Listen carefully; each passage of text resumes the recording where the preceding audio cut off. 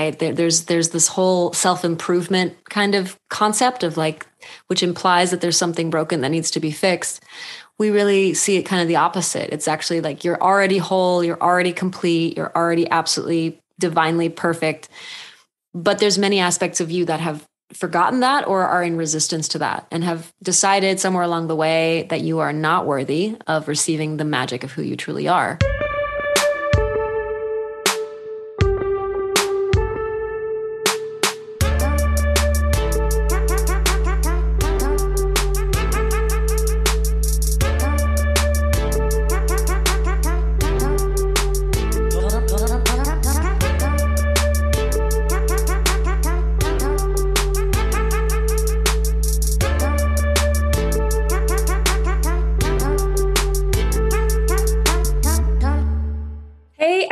Welcome back to another episode. I am pleased to have with me Bea and Azria, a husband and wife duo and the co-founding stewards of Becoming, that's Becoming with a Q, which is a transformational platform that you will be hearing more about.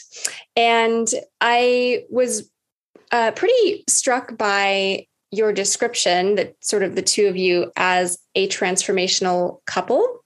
And so one of the things that caught my attention was you talked about opposites attracting. And it just had me wonder about your journey in terms of being opposites, and especially around the friction that can happen with opposites. There's a lot of energy, there's a lot of duality, there's a lot of polarity, and then sometimes there's friction. And so we're going to talk about friction and repair and all of that. And I'd love to maybe start there and hear a little bit about how you feel like you as opposites did attract. What attracted you to each other? Thank you for having us. An honor to be here. Let's see, what attracted us? Well, I personally had never been with a man as sort of archetypally alpha male as Benjamin. So he's on the far side of that spectrum. And so that there was certainly an arc of polarity that was created that was very intense, created an incredible sexual chemistry. And it was pretty mind blowing. And also, despite it being so exhilarating and exciting, there was also from the beginning, like a real fear around I don't know if capacity is the right word, but what attracted me to him was also the thing that scared me about him, if that makes sense. So it was like the depth that he brought, and both his light and his shadow was so intense and all encompassing. And there was certainly a fear that came up in terms of like, will I be able to meet him in the fullness of who he is? And I think vice versa too, a question like, will he meet me in the fullness of who I am? Because what's funny is that at face value, I'm much more feminine kind of in my essence and he's masculine, but in some ways in our dynamic, we're actually completely reversed. So we can get a little bit more into that later, but there's certain characteristics or ways of being that we have that we're from the beginning very reversed. For example, he came into this relationship very clear that he was ready to commit for life, which of course is like the opposite of what most men are generally wanting, right? And I was in this place of like, but I want freedom and I want to try things and explore options. And so I was more in that like traditional male role. What's funny, so that's been a lot of that's where I would say the biggest, we call it soul curriculum, but where the biggest soul curriculum has been present for us in terms of the growth that we've unleashed within each other has been in those particular areas. Yeah. And I would just say for me, I guess I wouldn't address that from a kind of sexuality perspective, but more from an intellectual perspective. It was just beautiful to see somebody so passionate about what they wanted to build in the world and create. And when I met Azria, it was just amazing to see this human that really from an external perspective, one might think didn't have much to show in the tangible 3D world, but was like ready to conquer the world. And the way in which she showed up was the confidence in which she showed up in that way was just so enticing to me. And the polarity comes from, I think, how different we are. We have a shared mission, but we come at it so differently. And I think that was super sexy because in many ways, we were the missing puzzle piece for each other to actually live our dharma. I really like that word, enticing. That was a great word.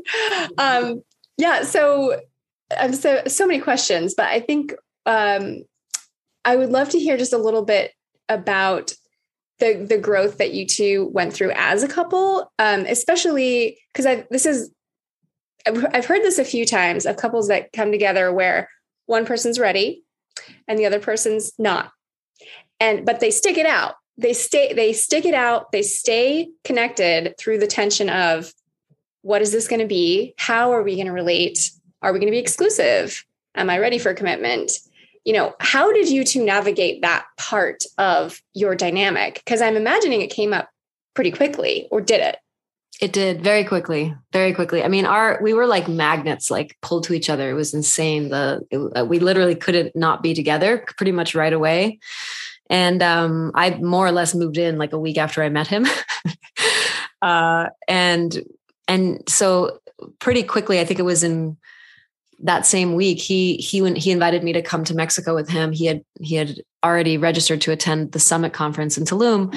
And he was like, do you want to come along? And so I said yes. And then, but between that conversation and us actually getting on the plane, there was a few more conversations where we were talking about kind of relationship models. And I shared that I was really curious about non-traditional relationship models that I'm not generally a jealous person. I feel a lot of my work, my like soul purpose is about allowing love to just be more present in our day-to-day reality. And so, yeah, I was sharing with him some of my questions, and that brought up a lot of triggers and red flags for him, as you can imagine. So it was the night actually before we were supposed to fly out. We had a 7 a.m. flight, and he called me and he was like, listen, I don't know, this just might not be our time. Like, you may need to go and get this out of your system. And I get it. Like, I had to, and I had just come out of a almost 10-year monogamous relationship 10 months prior to that. And he was the first man that I connected with, really. So I had this vision in my head that I was going to go off and taste the rainbow, as I like to call it. And then all of a sudden there's this like tree of a man that's just like, you're it. I'm like, well, I don't know what to do with that. So that conversation was almost the end of all of it. And I was like, listen, I'm going to hang up the phone and cry, and I'll call you back when I'm complete, because it's going to be like a big, ugly, loud cry. I need a moment. And so I did. And I tuned in, and I was like, okay, I guess there's a deep trust for me in my, having been on a spiritual path now for many years and really cultivated a deep trust within the universe and life's intelligence. Shortly before he called me, I had heard from a friend that there was an ayahuasca ceremony happening that night with a shaman that I knew. And I asked for guidance, and what came through was, see if Benjamin will go and participate in the ceremony and take this question of like, does he want to keep leaning in to that ceremony? And so I don't know if you want to finish the story, but. Yeah. So, I came out of a very tumultuous, you could call it toxic relationship that I was in for 3.5 years. And he had been married prior to. And I'd been married. Yeah. And so in that relationship though, I entered into that relationship with a woman who just ended a 10-year relationship. And so it was like, oh my God, I've been here before. And she was not ready to be in a relationship. And so her not being ready really caused a lot of damage and trauma in our relationship, and we never really recovered from it. So I was already traumatized. And so red flags were coming up, defense mechanisms were coming up. And so, Azria invited me to trust, to sit in the ceremony. And we're literally leaving the next morning on a 2-week trip. And we just met 2 weeks ago. Not even. Yeah. And so I went in that ceremony, and the medicine, we refer to ayahuasca as the medicine, has played a big role in our relationship and in our lives. But it just showed me that our love was like pure. And I had a lot of times in the medicine space, what it does is gives you a felt experience. And so I felt the depth of our love in that ceremony, and it felt like something I could trust and lean into. And so I came out of it was like, and I realized that it was just defensive. It was fear of feeling something. But there was really nothing to fear because, it's all beautiful. And so I came out of that ceremony and, the rest is history. The medicine just showed me like, this is pure. You can trust it. Yeah. I think he came home at like 4 a.m. We slept for 2 hours, packed, got in the car, drove to the airport, and then had this 2-week Mexico experience. And we went through some profound portals there as well. Specifically we might not around have slept this. for the whole 3 hours. We may not have. Yeah. That is an intense meet cute, you guys. That's like a meeting and then a couple of days later doing a medicine journey and then getting on an international flight together. Yeah, you're not fucking around. No, by the time we got back from that trip 2 weeks later, we were planning our entire lives together. We knew we were going to write a book, which is now published. We were going to film a documentary. We were going to start a coaching program. We needed to buy land to host retreats, like all these things. Just by the time we came back from that, we were planning our entire lives together. Yeah, and I there's so many different ways to transform and to grow and to lean in, and I think it's significant that one of the things that we've talked about on this podcast is the limitations of talking and the limitations of something like talk therapy versus a medicine journey, right? Like you took that question and all of that fear that was happening. And when you say, you said the word defenses, I think it's easy to kind of hang out there, just kind of live our lives in that and convince ourselves like, well, I've been hurt before. It's logical. This person's not ready. Therefore, this isn't worth doing. This feels a lot like the last time. It's easy to hang out there. And you chose something else. You chose to go into a space that would show you some truth and help you connect to what's inside and what's true. And, you mentioned that word trust. I'm wondering, like, Azria, on your side, what was coming up for you around trusting life or guidance or whatever in terms of, I'm 10 months out of this 10-year relationship. I thought I was going to taste the rainbow, but now this is what's here. Yeah. I imagine it took some trust to lean in to that. Can you talk a little bit about your side? Because you both took medicine that night. And I'm imagining you also gained some. No, I actually didn't. No, okay. I did not sit. I felt that was a solo journey for him. And really, I invited him to go find his truth in that. And if his truth was for us not to continue, then I would have honored that. I trust the medicine deeply. I've also worked with ayahuasca a lot already at that point. So I know that, what that can facilitate. For me, the trust journey has been, for sure, like cycles, I would say, deepening into the relationship, because I've been in long-term committed monogamous relationships actually most of my life. But I'd never, like, when it came time, because we moved very fast, as you can tell, like we're both pretty intense humans and we made radical decisions very quickly. And so there was this sort of unspoken, like, we're building a life together now, very quickly. And it was like all the dreams I'd ever had in terms of what I was trying to create in the world. And I was very, very focused on my mission of having impact through transformational work, coaching, retreats. All of that was suddenly like manifesting at a very accelerated rate through our union, because Benjamin's purpose was the same, but he brought pieces that I didn't have. And so we were just, like he said, these missing puzzle pieces. And so there was this extreme excitement and joy, of course, to be able to start to really create what I've always wanted to create with him by my side.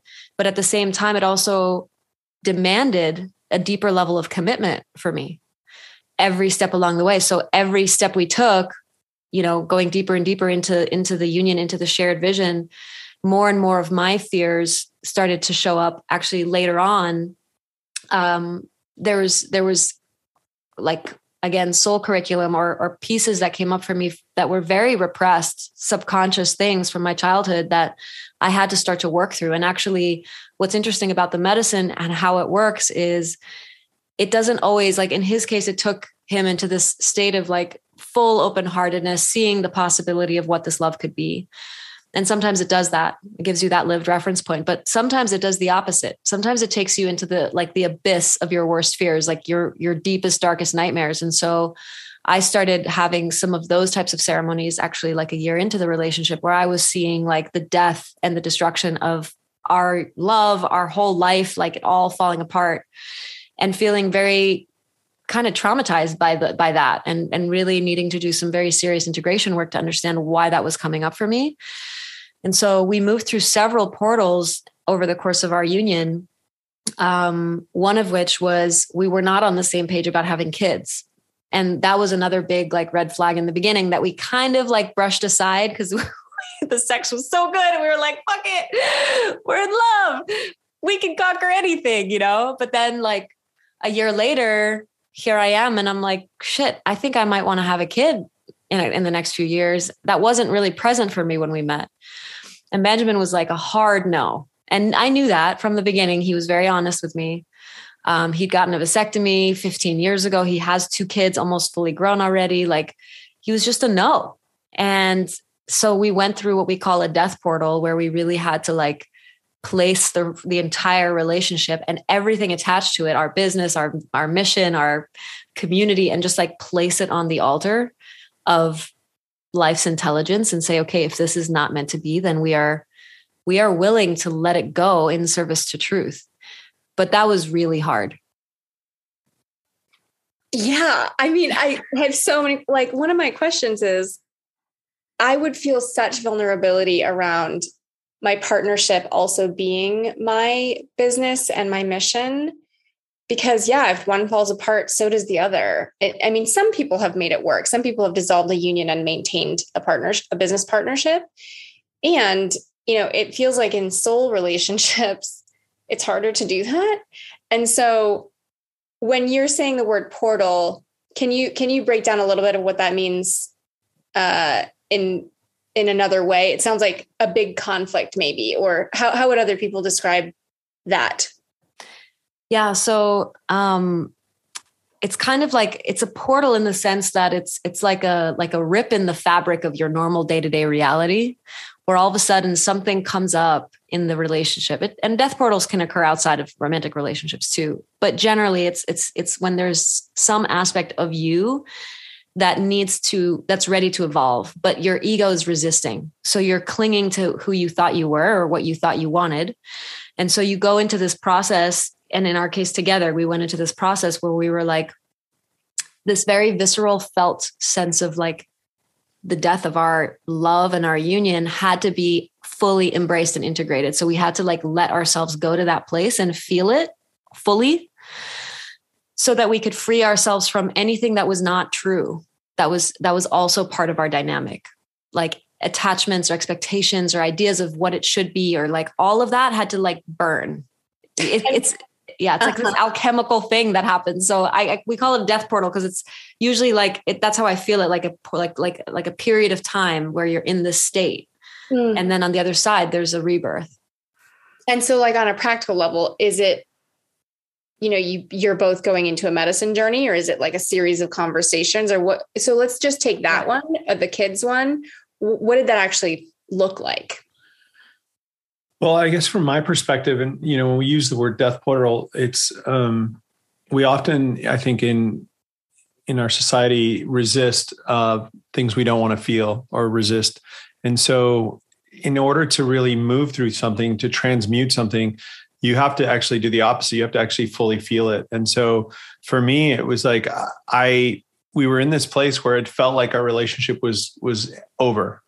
I went away. I went to Arizona for a couple of weeks and I stayed at a buddy's ranch. And I really just allowed myself to fully go there. Instead of being in resistance, I said, okay, let me feel this fully. And so I imagined what it would be like for our relationship to be over, for Azria to be with other men, for everything we had created, our business, our book that we were writing, all of it to just be over. And I really just sat in that for a moment and allowed that to be my truth so that I could actually let those feelings come up and come through and transmute them.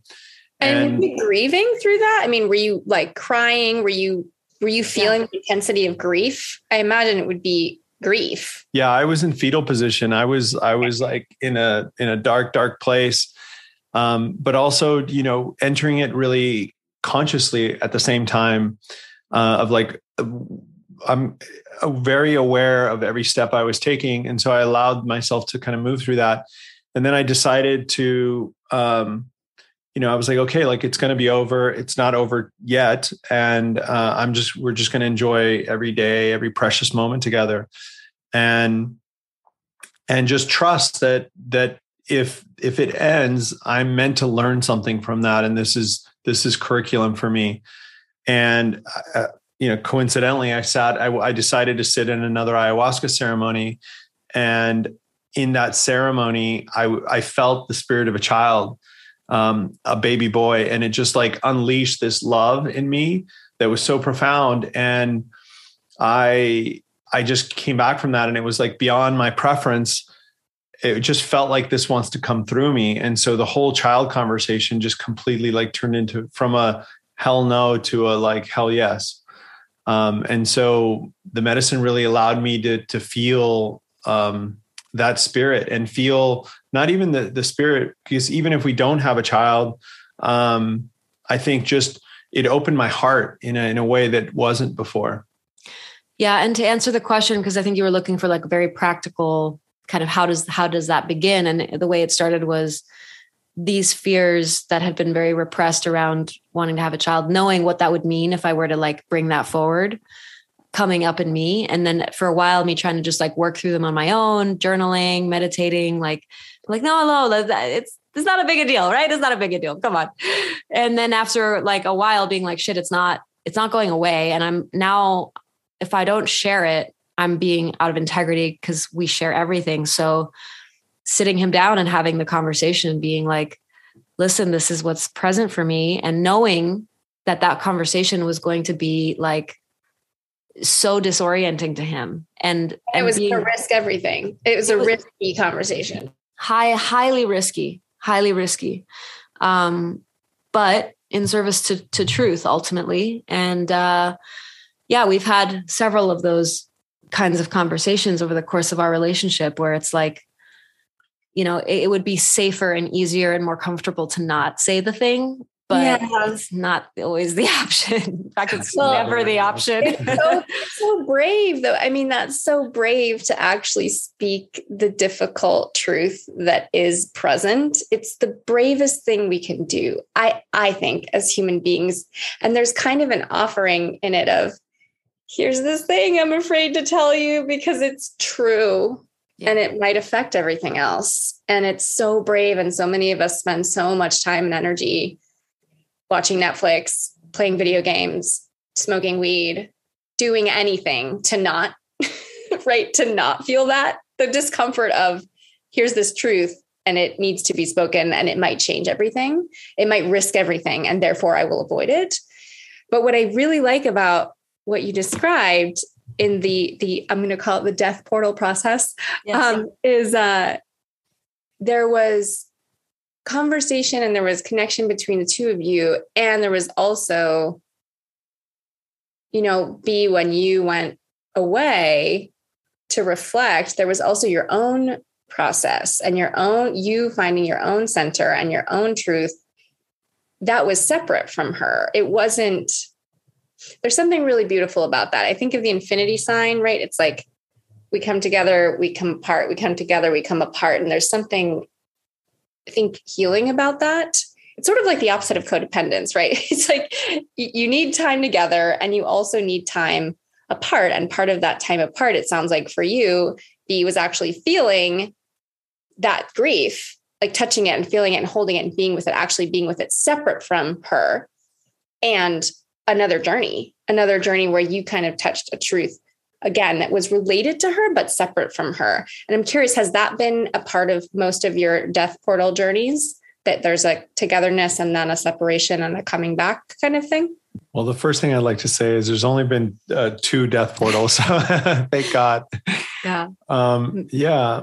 I think that, creating the space to kind of, we call it your truest truth, to move beyond the intellectual knowing and really create the silence, right? Whether it's through meditation or going into a ceremony or whatever, but create the space for yourself to tap into that knowing that's beyond your intellectual knowing, that's kind of in your DNA, is very essential. And and so I think that's a critical component. And then also, you said, like, when you go away and come back together, one thing I think it's an important distinction is we were both clear that in this child conversation, there was no compromise.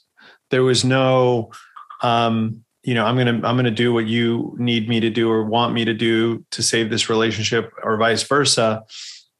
We were both coming at it from a perspective, like, we weren't going to let the other person compromise. And so we either needed to meet each other in a new truth or accept that the relationship would end in heartbreak. And so that didn't seem like that was on the table, right? That we can meet each other in a new truth. And so the reason it truly felt like our relationship was over. And it was like, how could this magical, powerful relationship just from one day to the next be over?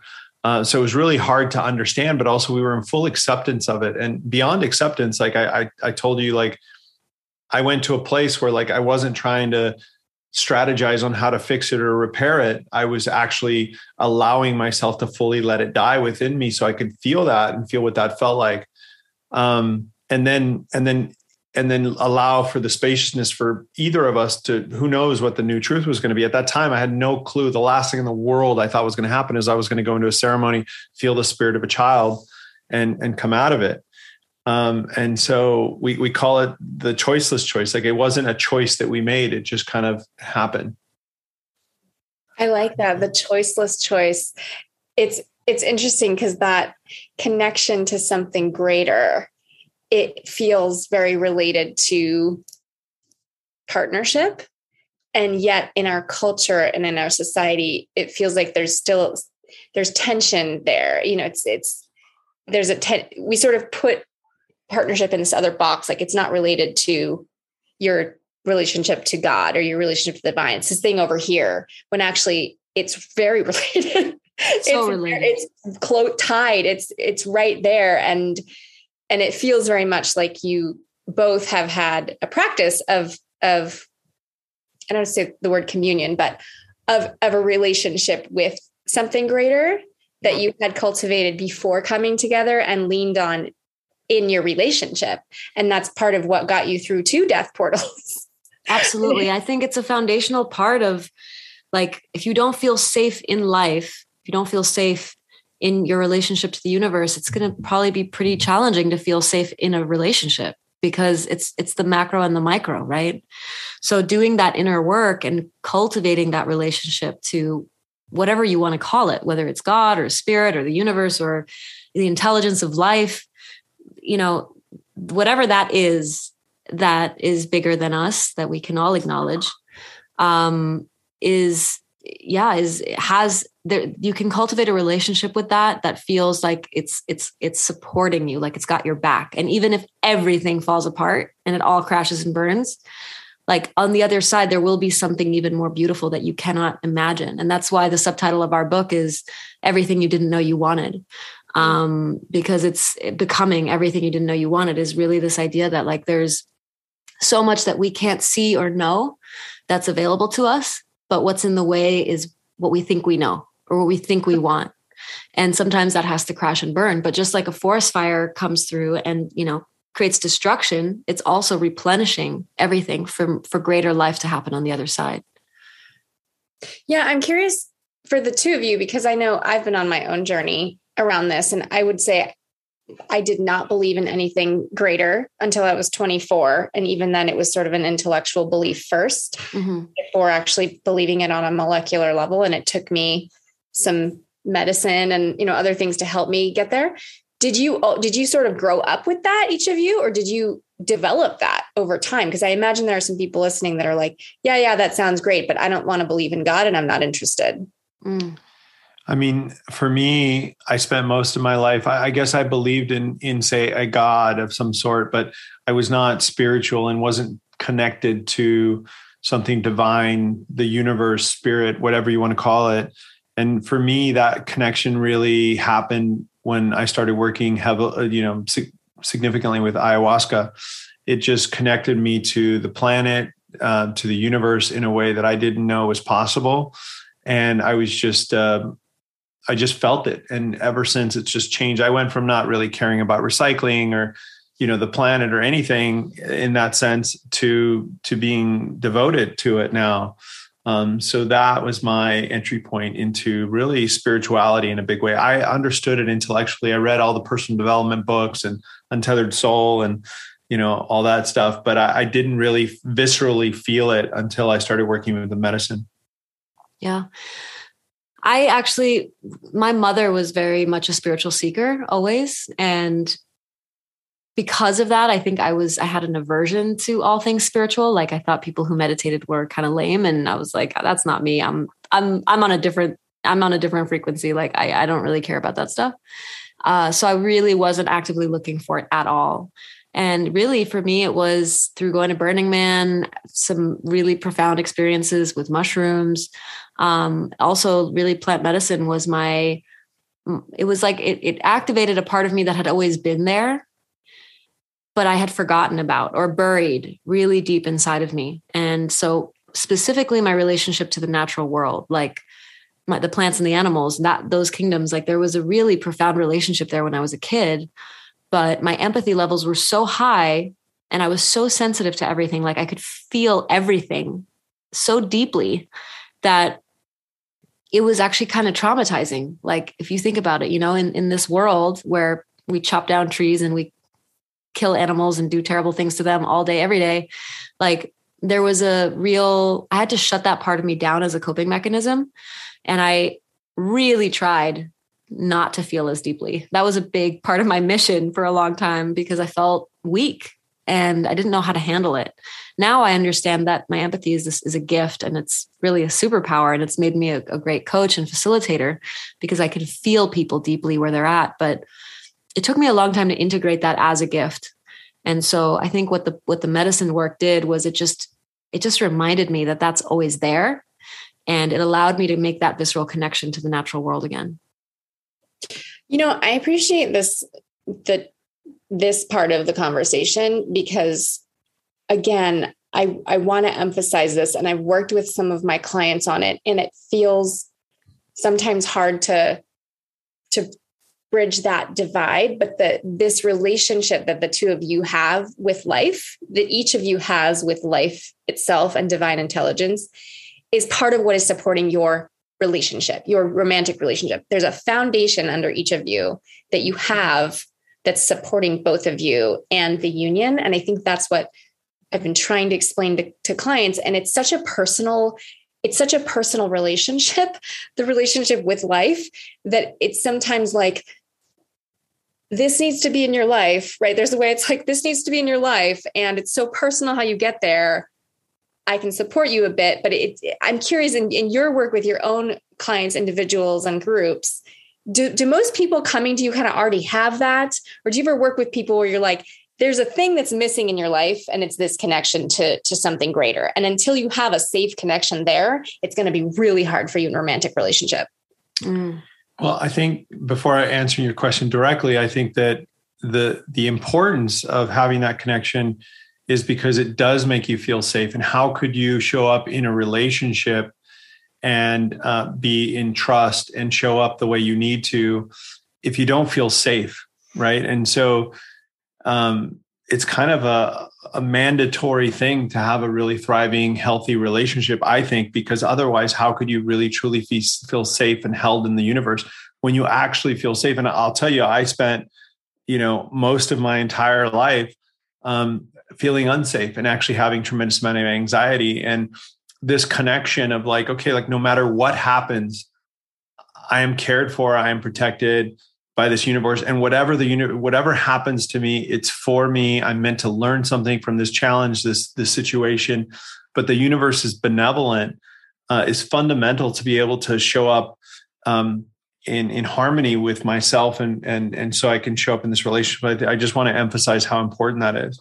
And then as far as our clients go, I think people are on all sides of that spectrum, and I think that, you know, the work that we do, the deep medicine work that we do, is often a bridge to connecting those two worlds. Yeah, for sure. The most reliable tool we found has been working with the medicine, and it's part of our kind of dharmic path, you know, to bring people into that space in a safe and responsible way. But I think that there's a lot of ways that you can connect, you know, and when I think about what a spiritual experience was for me before I ever tried plant medicine or psychedelics, which I really don't believe is for everyone.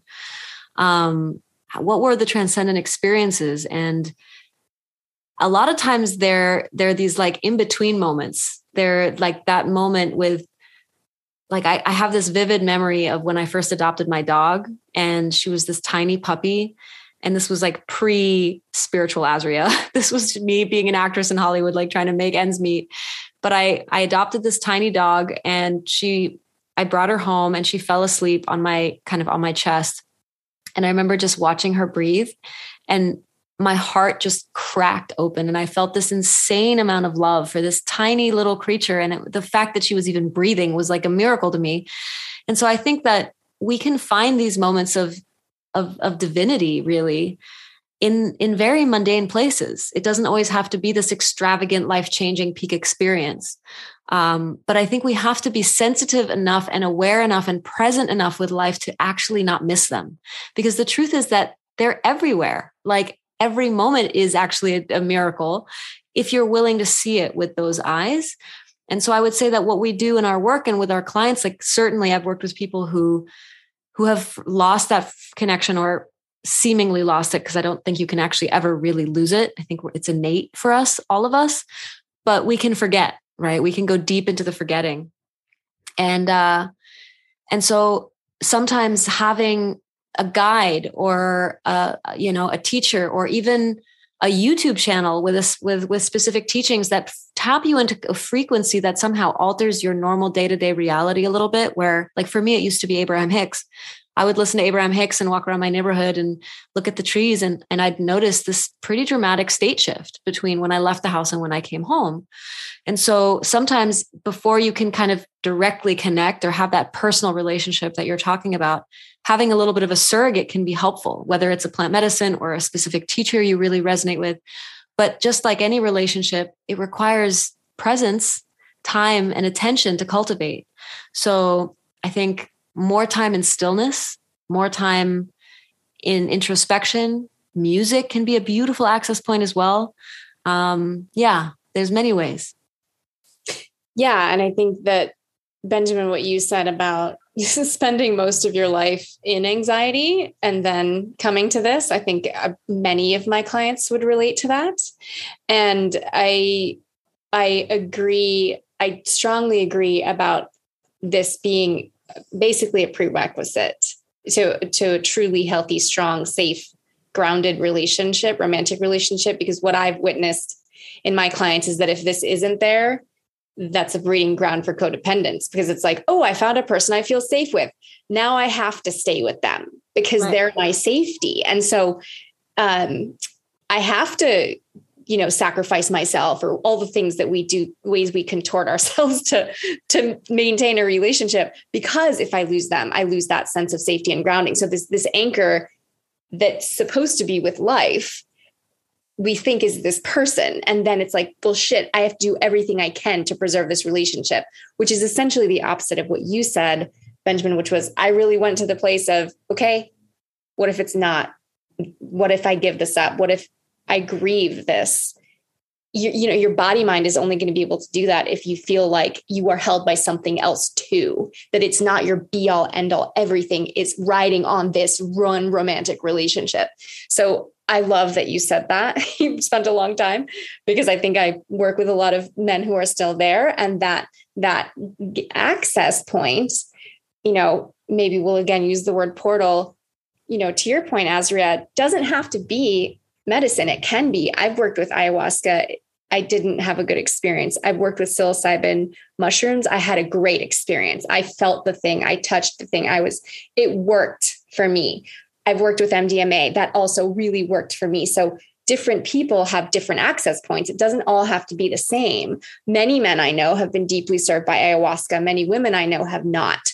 So everyone's different. Every system is different, which is part of the point of knowing yourself and trying different things. And a few others I wanted to mention were ecstatic dance. I've had transformative experiences at ecstatic dance of just, man, letting it all hang out because the music's loud. You can make noise, you're moving your body.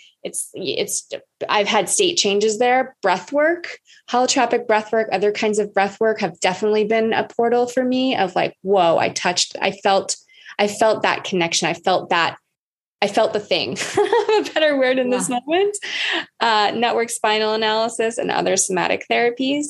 And even EFT tapping has been a way, a state change away. And what I love about you two is it sounds like this is your jam, right? Holding people through this kind of process. And I'd love if we could sort of transition now to becoming your organization. I'm not sure how you say it, but your transformational platform, because it sounds like this is really what you do is you help people. Yeah. I don't know if I would say invite in a relationship, but maybe develop a healthy relationship with life in these ways by addressing some of the things that are holding them back. Would you say that's accurate? And tell us about becoming. Yeah, I think that's very accurate. I mean, it's really like, it's less about adding something, right? There's this whole self-improvement kind of concept of like, which implies that there's something broken that needs to be fixed. We really see it kind of the opposite. It's actually like, you're already whole, you're already complete, you're already absolutely divinely perfect. But there's many aspects of you that have forgotten that or are in resistance to that and have decided somewhere along the way that you are not worthy of receiving the magic of who you truly are. And so we kind of help people unpeel the layers of those onions and get more and more connected to the truest essence of who they are, which is, a fractal of the divine, if you will. So it's certainly, it's both, the work we do is both intellectual in that we help people build like a really in-depth operating system for their life, which is a very tangible tool that they walk away with after they complete our program. But then on the sort of psychospiritual side, we do also, depending on who we're working with, we will integrate plant medicine work and various other modalities and other teachers that come in and bring their gifts. So that's kind of the transformational process side of what we do. We also just co-authored a book called Becoming: Everything You Didn't Know You Wanted. And that book is really kind of a hybrid between memoir meets personal development meets erotic nonfiction. Like we've had people read it and be like, this is like 50 Shades of Grey and Four Agreements and Untethered Soul all mushed together. So we wanted to be honest, and sexuality is a very big part of our relationship, of our life, of what is important to us, of our humanity, really. So, and of our spirituality too. The intersection between sex and spirituality, I think, are very important. And there's a lot of deep work that we can do around that. So yeah. And then I have a background in filmmaking. And when I met Benjamin, I just saw like this beautiful opportunity to point a camera at him and start telling his story from highly successful, kind of closed off, very, profit-driven, like entrepreneur male to heart-centered, humble, purpose-driven man. And that arc is such a powerful arc and such a beautiful arc. So we have a couple documentaries in the pipeline. George Clooney over here. This is a guy who's never done an Instagram video, completely private behind the scenes his whole life. And now here we go. Like, I'm like, all right, babe, you ready for the spotlight? But it's been so miraculous to watch him just shed layer after layer after layer and just open. I mean, I think so much of the ailment that we experience in our day-to-day life, and especially men, is that our hearts are closed, really closed, and we don't even know it because we don't have a reference point of what it feels like to have an open heart. We can't even compare the two. So yeah, I think that's really ultimately at the core of what we're doing and what our mission is to get people to open their hearts and feel the truest truth of who they really were designed to be. Well, it's also cool because it really feels complementary, your partnership, like what you just said, you have documentary skills, filmmaking skills, and you're using them for this. And I imagine that, Benjamin, you bring in a lot of structure and a lot of grounding. And, you mentioned the tree. I really just felt the tree when you said that, Azria. So the tree energy and then the butterflies around the tree. There's something so powerful about duality when it is in flow, that there are different parts we're both bringing, and they're both creating something bigger than either of us. Yeah. Yeah. So where can people find you? And the book is out. Tell me a little bit more also just about the platform part of Becoming. Yeah. So you can find us at Becoming, spelled with a Q, .me for website. And then the Instagram is Becoming with a Q. And you can find Azria and I just by our names, Benjamin Becker, Azria Becker, on all the platforms. And then, the process, we have a 6-month coaching program that we call it the Becoming process. And we've designed it for a couple different archetypes. So one is who I was 5 or 10 years ago. And the idea is we've taken everything we've learned and tried to condense it down. And so we could help people expedite their journey and their process. And so we've created a real in-depth container. It's got weekly curriculum, every other week Zoom calls, and there's exercises and visualizations. And then for a select few people, there's also retreats that we do over that 6-month period of time, multiple retreats. And when you walk away from the process, at the end, you literally walk away with a 200-page deck that you've created based on our framework that is a new operating system for your life. And we did it for basically who I was 5 or 10 years ago, and who Azria, we have another kind of container, which is who she was 5 or 10 years ago.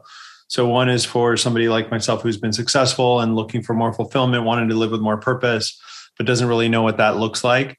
And then someone in Azria's kind of archetype is somebody who's, very heart-centered, open, kind of born wanting to have an impact in the world, but doesn't really know how to bring that into tangible form and like create in the 3D. And so that's a different container. And ideally, when those two meet after they've done the work, there's a really powerful like synergy that can happen, because taking people who've created a lot of material success with a lot of people, with people who have just love and open-heartedness, and then matching them also is beautiful. So we have, after you graduate, you kind of enter the ecosystem.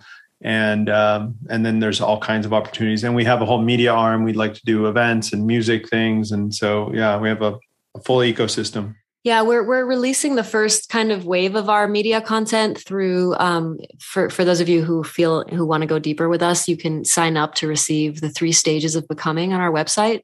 And we'll just send links to your inbox where you can start to actually watch some of what we call media as medicine. So we're sharing, we've tried to, it's really tough to, kind of summarize like, this is what the journey of consciousness is for everyone.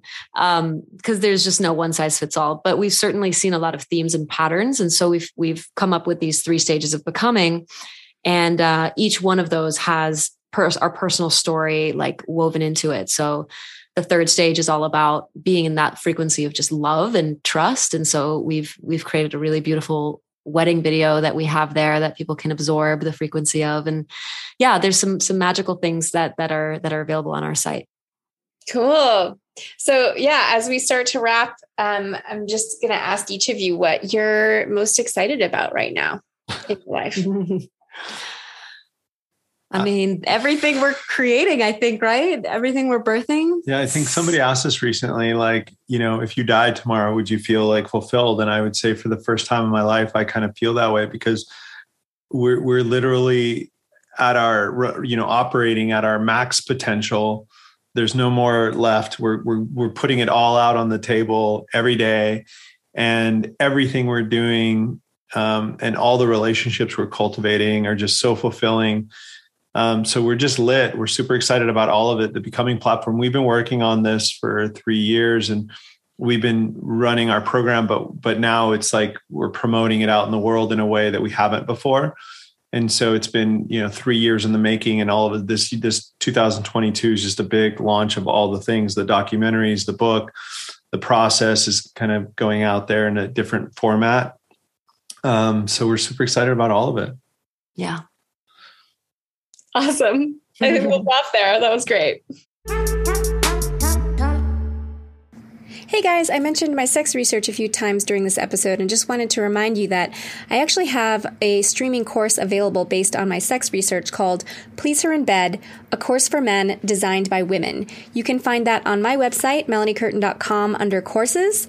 And if you use promo code DEARMEN, that's all one word, DEARMEN, you will get the course dropped from $97 to $69.